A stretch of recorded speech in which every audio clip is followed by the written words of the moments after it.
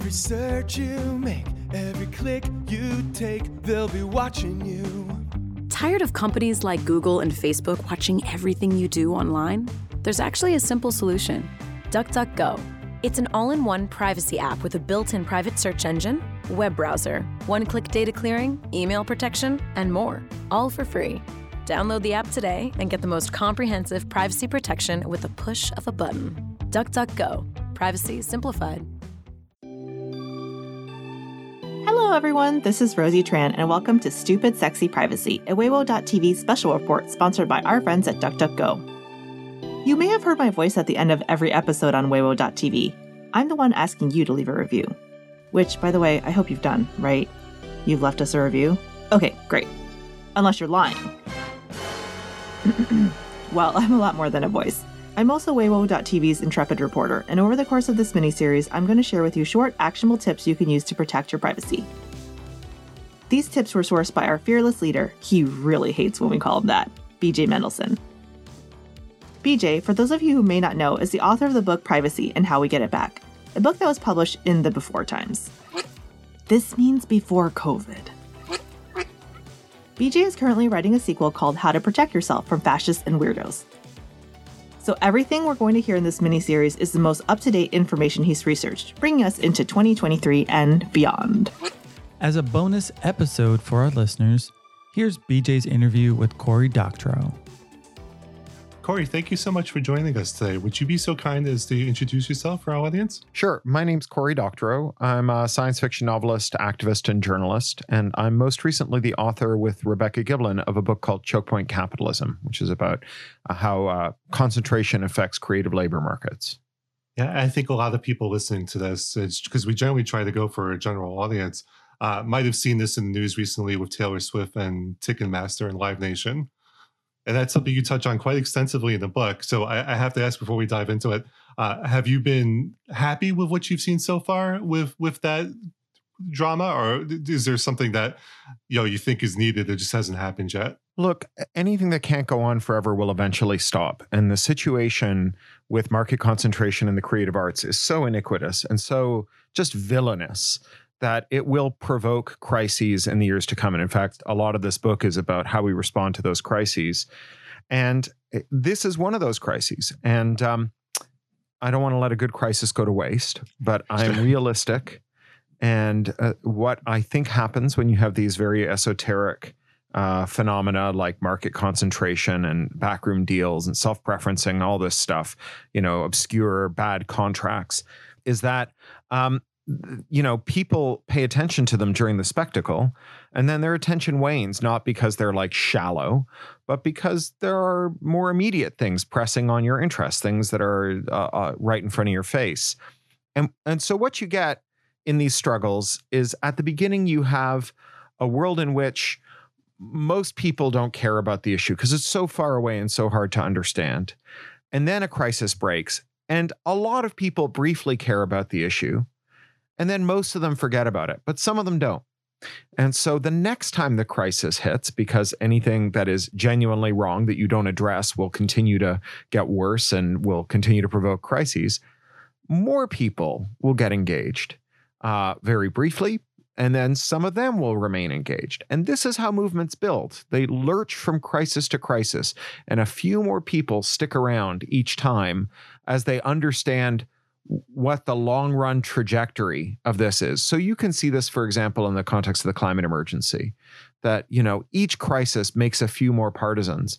And really, I think the job here of the activist is not to sit back and wait for the crisis to become so bad that everyone comes over to your side, because often that's beyond the point of no return. I think it's to explain these issues, to capitalize on these crises, to contextualize them, and to make people understand that this is something worth getting involved with over the long haul, and not just a thing that you should pay attention to, while the forests around your house are on fire. You need to actually address yourself to the climate emergency, even when things aren't on fire. Right. And you have what I think is probably the best way to describe this current situation that I've come across. And I read a lot of books. So It's the analogy that you use in the book of the coffee shop. And I was wondering if you could just explain that a bit for people that are listening. I don't remember that analogy. I Okay. usually use the analogy of the bullied kid getting lunch money. Could you refresh me? Yes. Yes. So the analogy with the coffee shop is it's not just you walk into a coffee shop and someone is controlling the price. Someone also controls the property and the parking and the manufacturing and the distribution. Every single aspect of that coffee shop's operation is controlled by one company. Sure. Okay. Yes. Vertical integration. Absolutely.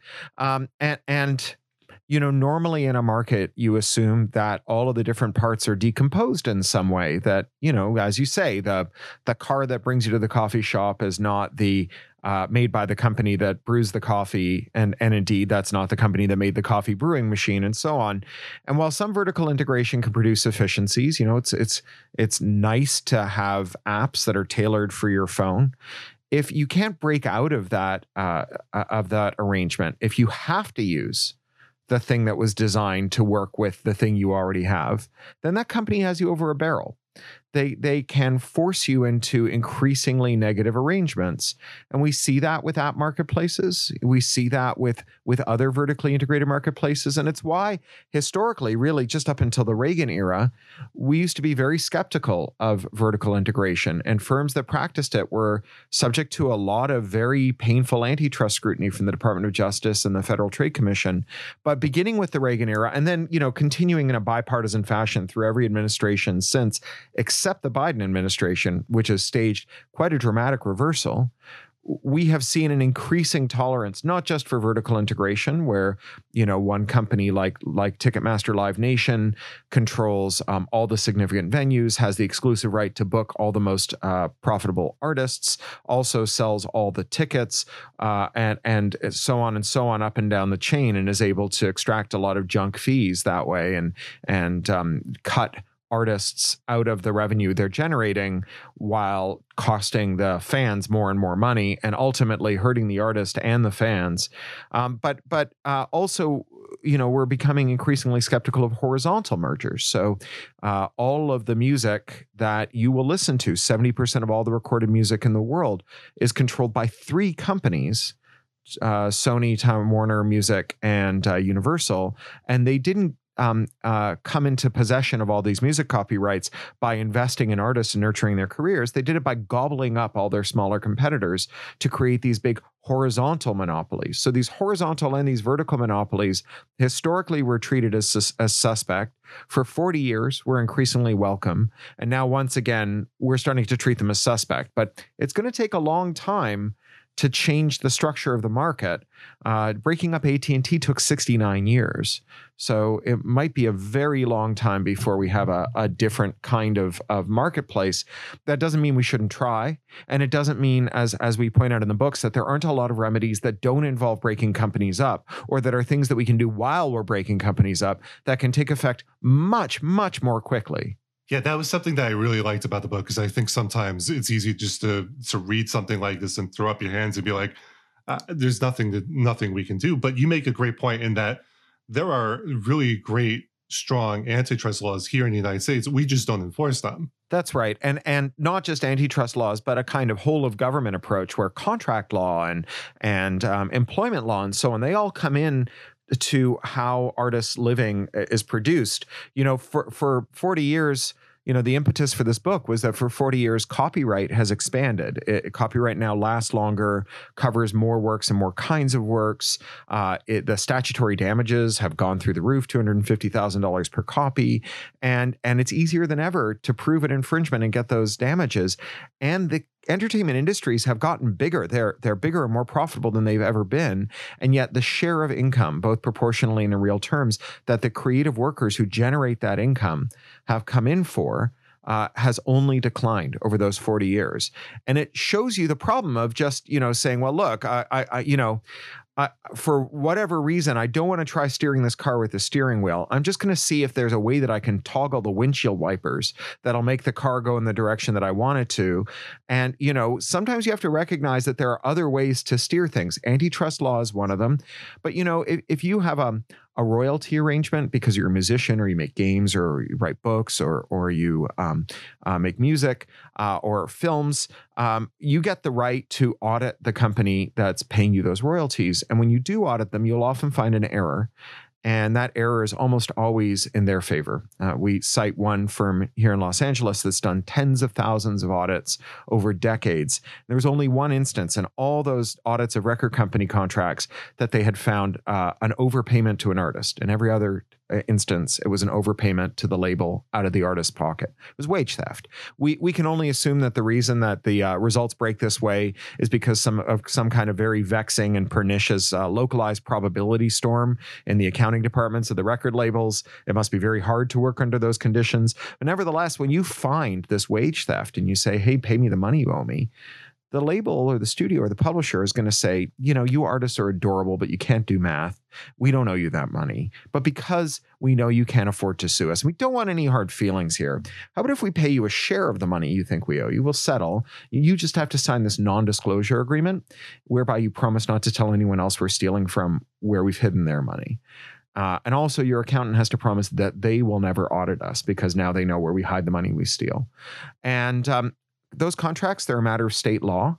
They're settled in 4 states, New York and California, Washington State because of the games companies and and Amazon, and then Tennessee because of Nashville. And contract is a matter of state law. So if we amended those state contract, the state contract laws to say non-disclosure cannot be enforced where it pertains to material omissions or misstatements in royalty statements, then at the stroke of a pen, we will put more money in the pockets of more artists all over the world than 40 years of copyright term extensions combined. This is the crack in the machine that we stick a crowbar in, wiggle it around, money pours out of the machine and into the pockets of artists. And whereas extending copyright has primarily been for artists extending the right to get angry at your fans, doing this would actually put braces on your kids' teeth and a roof over your head and pay for your retirement, some groceries. So that's the things we attune ourselves to. The second half of the book is full of these. And you said earlier that it's easy to read one of these books and throw up your hands because there's nothing you can do. And actually, there is nothing any one of us can do. None of these are individual solutions. In fact, we had an editor reject the book. He said he really liked it, but because all of the solutions in the back half of the book were systemic solutions and not things an individual reader could do, that readers would be bummed out and wouldn't enjoy the book. And we said, dude, you were so close to getting it, but you are not going to recycle your way out of climate change. You are not going to shop your way out of monopoly capitalism. The only way that you're going to solve this is systemically. So the thing you can do as an individual is think of yourself as part of a group, find that group and work on the system. But you're not going to make a difference, you individually, heroically standing in front of the machine, holding up a hand and shouting halt. And and that is something that we're quite adamant about. And again, back to this idea that's anything that can't go on forever will eventually stop. There have been many crises in the entertainment industry, and there will be more. And when these crises hit, oftentimes the solutions that are proposed are ones that end up enriching and increasing the hold of these big entertainment companies. But artists sometimes support them because doing something is viewed as better than doing nothing, and they don't know what else they can do. And so that's why we wrote this book, so that we could make counteroffers. The next time Congress or the European Parliament is ready to make a change, we can show up and say, great, we do want to change. We want one of these changes that will affect not just how profitable the industry is, but the distributional outcomes of that profit that will affect the share that goes to the artists.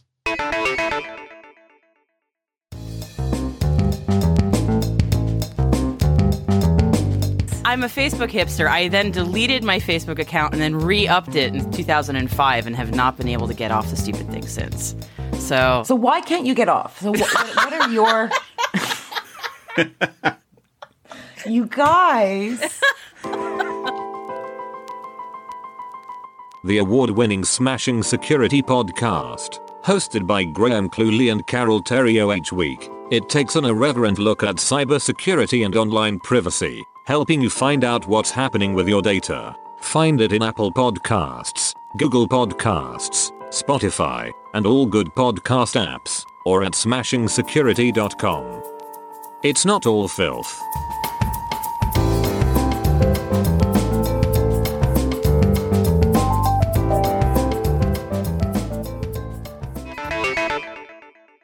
And something that I really like is the focus on that state level, because it's so much easier for someone that reading the book and for people to band together and contact a state assemblyman or a state senator, as opposed to a federal, someone on the federal level. For me, for example, I have Jim Skoufis, who's a state assemblyman, and then Senator Schumer is my federal representative.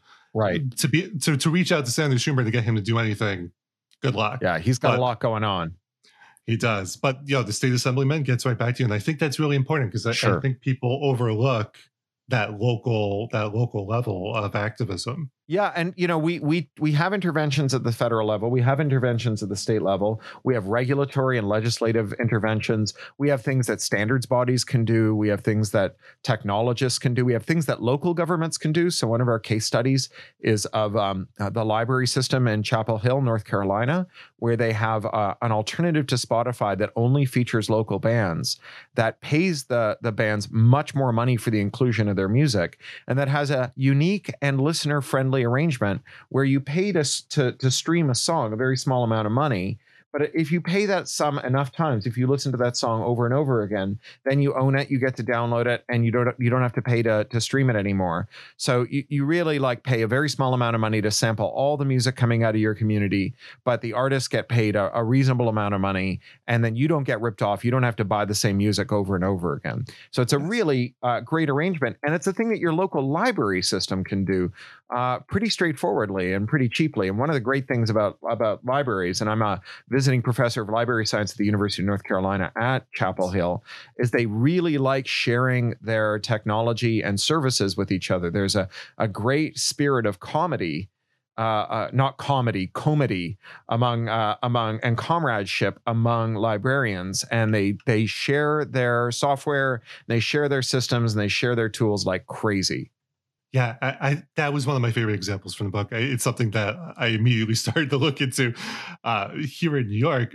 Let me ask you, just speaking about Spotify real quick, I don't think people quite understand when it comes to Spotify, the data gathering operation, the data gathering side of it, and how that's used. And I'd love it if you would be able to illuminate that a bit. Yeah. Well, so Spotify does all the normal app stuff. If you've got a browser, you might have a tracker blocker or an ad blocker. A lot of times now they come built in, but you probably don't have one of those for your apps.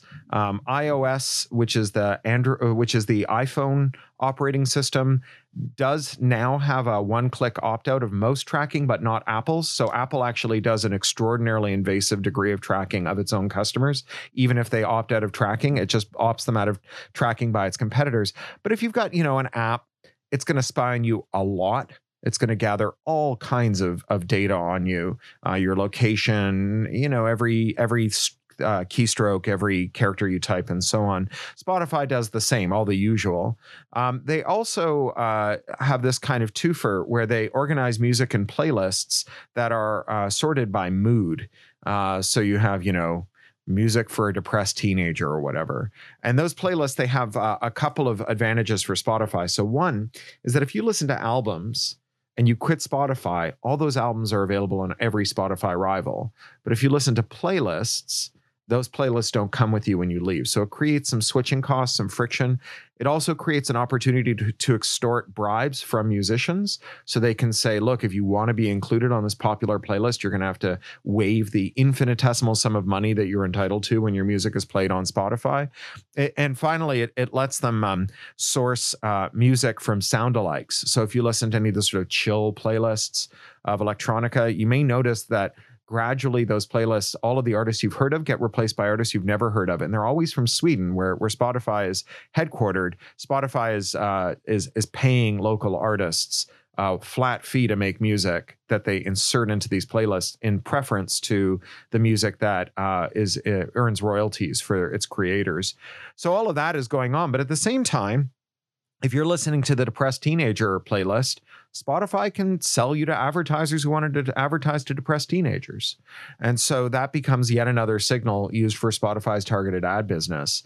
And really, it's one of those things where you can see that a monopoly can be used to abuse listeners or customers, but the monopsony, right, which is where you have a powerful buyer, which is what Spotify is in relationship to musicians who must be on Spotify to earn a living. and therefore get terms dictated to them by Spotify, that monopsony also sits alongside of the monopoly. It's very hard to have a monopsony without a monopoly. And it's very hard to have a monopoly without a monopsony. And once you have it, you're going to abuse in both directions. You're going to suck your supply chain dry up and down the chain. Yeah, and so the reason why I wanted to steer us a little bit to Spotify is you make a great point in the book that Shoshana Zuboff in The Age of Surveillance Capitalism is, and many people in the past decade have argued that all this data collection is leading to a possible way for these companies like to control your mind. But you point out that it's really not that. It's more that they're limiting your choice, your creative choice in terms of how you entertain yourselves. I would love if you'd be able to expand a bit on that. Sure. I actually wrote another book about this called How to Destroy Surveillance Capitalism. And it starts from the premise that, you know, everyone who's ever claimed to have mind control technology was either a liar or deluded or both. You know, I don't care whether you're Rasputin or the CIA doing MK Ultra or a neurolinguistic programming weirdo or a sad misogynist pickup artist. You don't have mind control. And the fact that you think you do doesn't mean that you do. It just means that you are high on your own supply. And so given how elusive mind control has been, and, you know, I think we can be thankful for that, I think that we should treat this as an extraordinary claim requiring extraordinary proof. And the proof for mind control using ad tech is, the only thing extraordinary about it is how thin it is. You have discredited behaviorist ideas of B.F. Skinner that have been supplanted by other ideas. You have experiments like the famous Facebook manipulation experiment where they tried to convince people to vote by showing them convincers about other people in their social graph who'd voted. They experimented on 60 million people, and they got a couple 100,000 of them more than they expected to go out and vote, which sounds very impressive. A couple 100,000 votes would sway most elections, at least at the local and state level. What isn't said is that a couple 100,000 was out of 60 million. It was a 0.4 something % effect size, which is to say, like, in any given election, if you were to make this intervention, you would expect one or fewer voters to show up at the polls, depending on whether you're rounding up or down as a result of this intervention. Now, the fact that, you know, Facebook is doing non-consensual psychological experiments on 60 million people at a time does disqualify it from running anything, you know, including a lemonade stand. But it doesn't mean they can do it. It just means that they're, you know, they have a howling void where their moral center should be, but it doesn't mean they're good at anything. And, you know, the one thing that ad agencies and people in the ad industry have always been really good at is convincing other people that they should buy ads from them. You know, Wanamaker of Wanamaker's department store very famously said, half my advertising spending is wasted. I just don't know which half, which is amazing because his ad agency convinced him that he was only wasting half of his advertising. We know that it's a lot more than that. In fact, one of the first things we learned once we got the ability to measure advertising performance with the web was just how extraordinarily ineffective it is. You know, Procter & Gamble eliminated its $100 million per year online advertising spend and saw no difference in its sales. That money presumably just went nowhere. You know, and increasingly we're learning that a lot of that money went to pay for ads that were never shown to anyone, which is another problem here.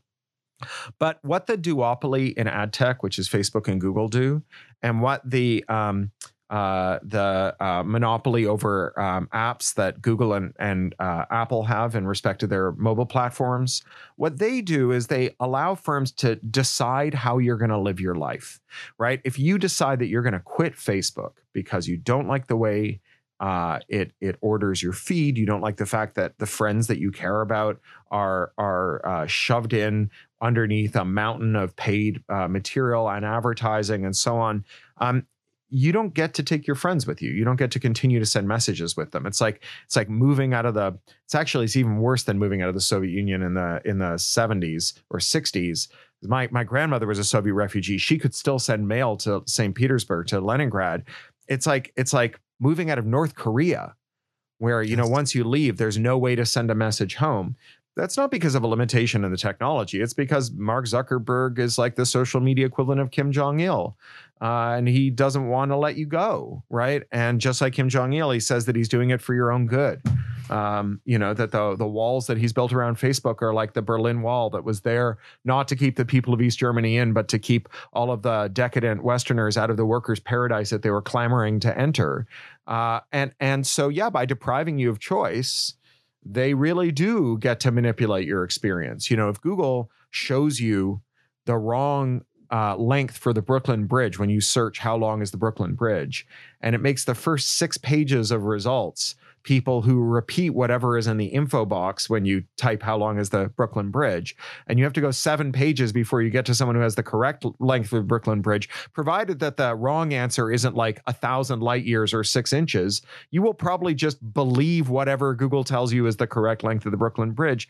Doesn't matter whether or not Google is right about the length of the Brooklyn Bridge. That doesn't require brainwashing. That just requires being the sole source of information for most people, which they get not by merely having a good search engine, but also by giving Apple sort of $20 billion a year, more or less, to be the default search engine in Safari and iOS, by doing illegal deals with Facebook to limit ad tech spend so they become a kind of preferred platform for analytics and advertising. All of these things contribute to making Google the only place we look for information. And that means that if Google decides to lie to us or makes mistakes, that those lies and those mistakes end up being things that we take as gospel.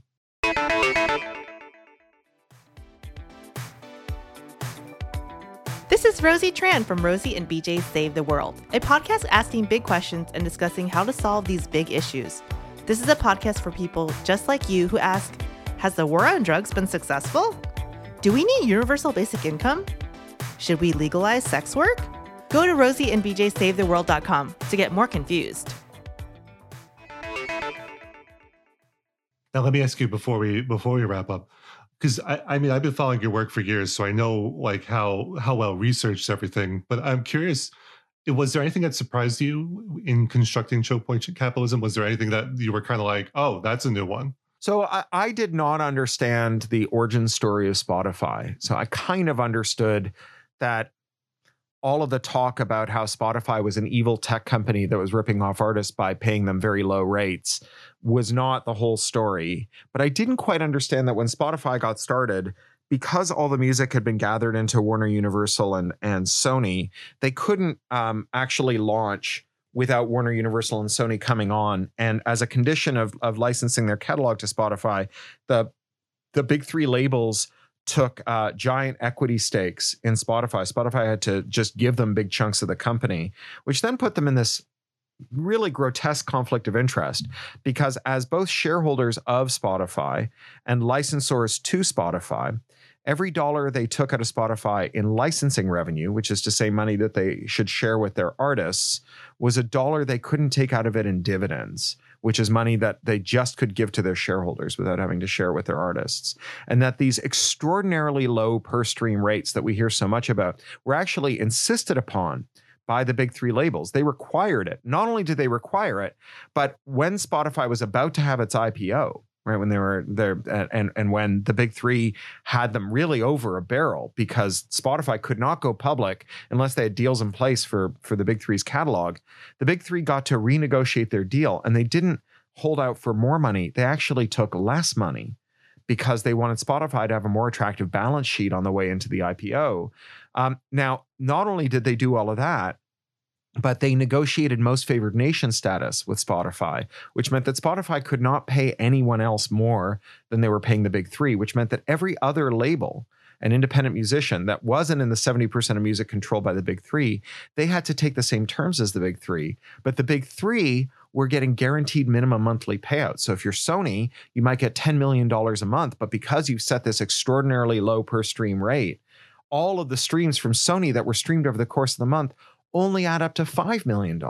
The other $5 million in your minimum monthly guarantee is what's called an unattributable royalty, which you can give to all artists, some artists, one artist, no artist. It's yours to spend as you will. And, if you've ever gone down to like a Carney Midway or like a county fair, you'll see that there's like one guy who's won the giant teddy bear is wandering around all day lugging this goddamn teddy bear. And the reason the Carney let him get 3 balls in the peach basket to win that teddy bear is that guy walking around all day is a convincer for everyone else who goes and pays $2 to throw balls at the peach basket.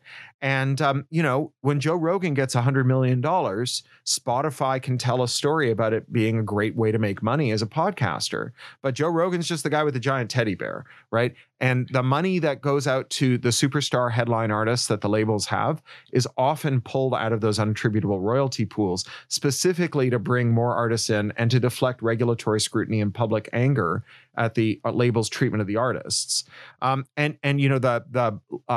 Last thing I'll say about Spotify that I didn't understand going in was the way that they actually divide up the royalties based on the streams you've listened to. So if you've got like some band you listened to in high school that you just love, some obscure hometown band, the Honey Roasted Landlords, and you just like stream them all day for your $15 a month, 8 hours a day, Spotify then remits money to your label, which gets a package of money on behalf of you and your listening. But they don't give it to the Honey Roasted Landlords. The Honey Roasted Landlords probably don't get any of it. What the label does is they add up all the money that Spotify gave them. They add up all the streams of their artists. And it turns out that Kendrick Lamar or Britney Spears or J-Lo are responsible for a lot more streams than the Honey Roasted Landlords. And when you divide the money up proportionally among all the artists, the Honey Roasted Landlords get effectively nothing. And so that, I think, is something that surprised a lot of us. I think a lot of us understood that the musicians we love might not get much money from our listening habits on Spotify. I don't think we understood that the musicians we love might not get any money from our listening on Spotify, and that it might go to musicians we don't like at all. In fact, it might go to musicians who don't need any more money, who've got more money than they know what to do with. It's very true. Let me ask you real quick. So I know there was a Kickstarter for Choke Point Capitalism. I was part of that. Thank you. Where can people buy the book now? Like, is it now out? Mm-hmm. Oh, great. Yeah. The Kickstarter was for the audiobook because Audible is one of those platforms that's rampant with wage theft and also locks listeners in permanently using digital rights management. So we pre-sold the book and the print book and the Kickstarter, but it was really to raise money for the audiobook, which is now out. You can get it anywhere except Audible, which I know is like saying, you can drive your car anywhere except a paved road. But there are other platforms. There's Libro.fm and Google Play, and there's Downpour. And if you go to craphound.com/shop, that's my own web store where you can buy it. But you can buy it in any of those places, audiobooks.com, just basically anywhere except Audible, and Apple Books, which is just the front end for Audible when it comes to audiobooks. The print book you can buy anywhere books are sold. The ebook you can buy anywhere ebooks are sold. It's available for the Kindle because Amazon does not lock you in on the Kindle. You can opt to have digital rights management free ebooks. And in all of the places where it's sold, it goes without saying, there's no restrictions, no digital rights management. You can move it from one platform to another, convert it, lend it to your friends. You can donate it to your library when you're done reading it, any of those things. So you can get the book anywhere. Yeah, and I recommend the audiobook that I've been using Libro for a while now, but the narrator is terrific. And I found it was really helpful in getting through, because there's so much, like it's so comprehensive that I feel like having the audio edition really makes it accessible to such a wide audience. So I can't thank you enough for that. Thank you. Yeah, the reader there, Stefan Rudnicki, he's narrated over 1,000 audiobooks. He's won Grammys, he's won Hugo Awards, he's won Emmys, he's won, all kinds of prizes. He's a classically trained actor. And he is the co-owner of a local independent studio that I've used for a lot of my books, Skyboat Media. If you're a science fiction fan, you might know him as the voice of Ender from Ender's Game. He's got a beautiful, deep voice. I actually had one reader who wrote to me and said, "The voice is too deep and it bothers me. I want a refund." So I gave them a refund. Oh, I thought his voice was perfect, honestly. I like it too. It's got a lot of character and it's got like a sense of gravity to it. Yeah, he's amazing. That's his speaking voice too. It's just talking about what you want on your burger with him is quite an experience. I love it. And again, I can't for people listening. I'll make sure to link to all of them. Okay, this that's was great. terrific. I really Thank you. appreciate you taking the time to chat with me.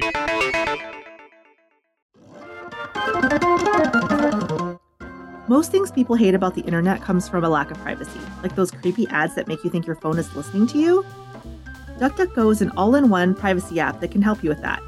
It's your internet browser with private search, tracking blocker, encryption, and even built-in email protection, all for free. Just go to duckduckgo.com to learn more. DuckDuckGo, privacy simplified. Thank you for listening to Stupid Sexy Privacy, a Weiwo.tv special report. I'm your host, Rosie Tran. Today's episode was written by BJ Mendelson, produced by Andrew Van Voris, and sponsored by DuckDuckGo. Due to the overwhelming demand for privacy audits, we want to make a quick announcement before we go. Doing one-on-one privacy audits is super time-consuming. This means BJ has less time to write these episodes and the new book, How to Protect Yourself from Fascists and Weirdos. So, along with his co-author Amanda King, BJ is currently putting together an online course called Stupid Sexy Privacy, which you'll be able to purchase here at stupidsexyprivacy.com. The course will walk you through every privacy tactic discussed in today's episode in greater detail.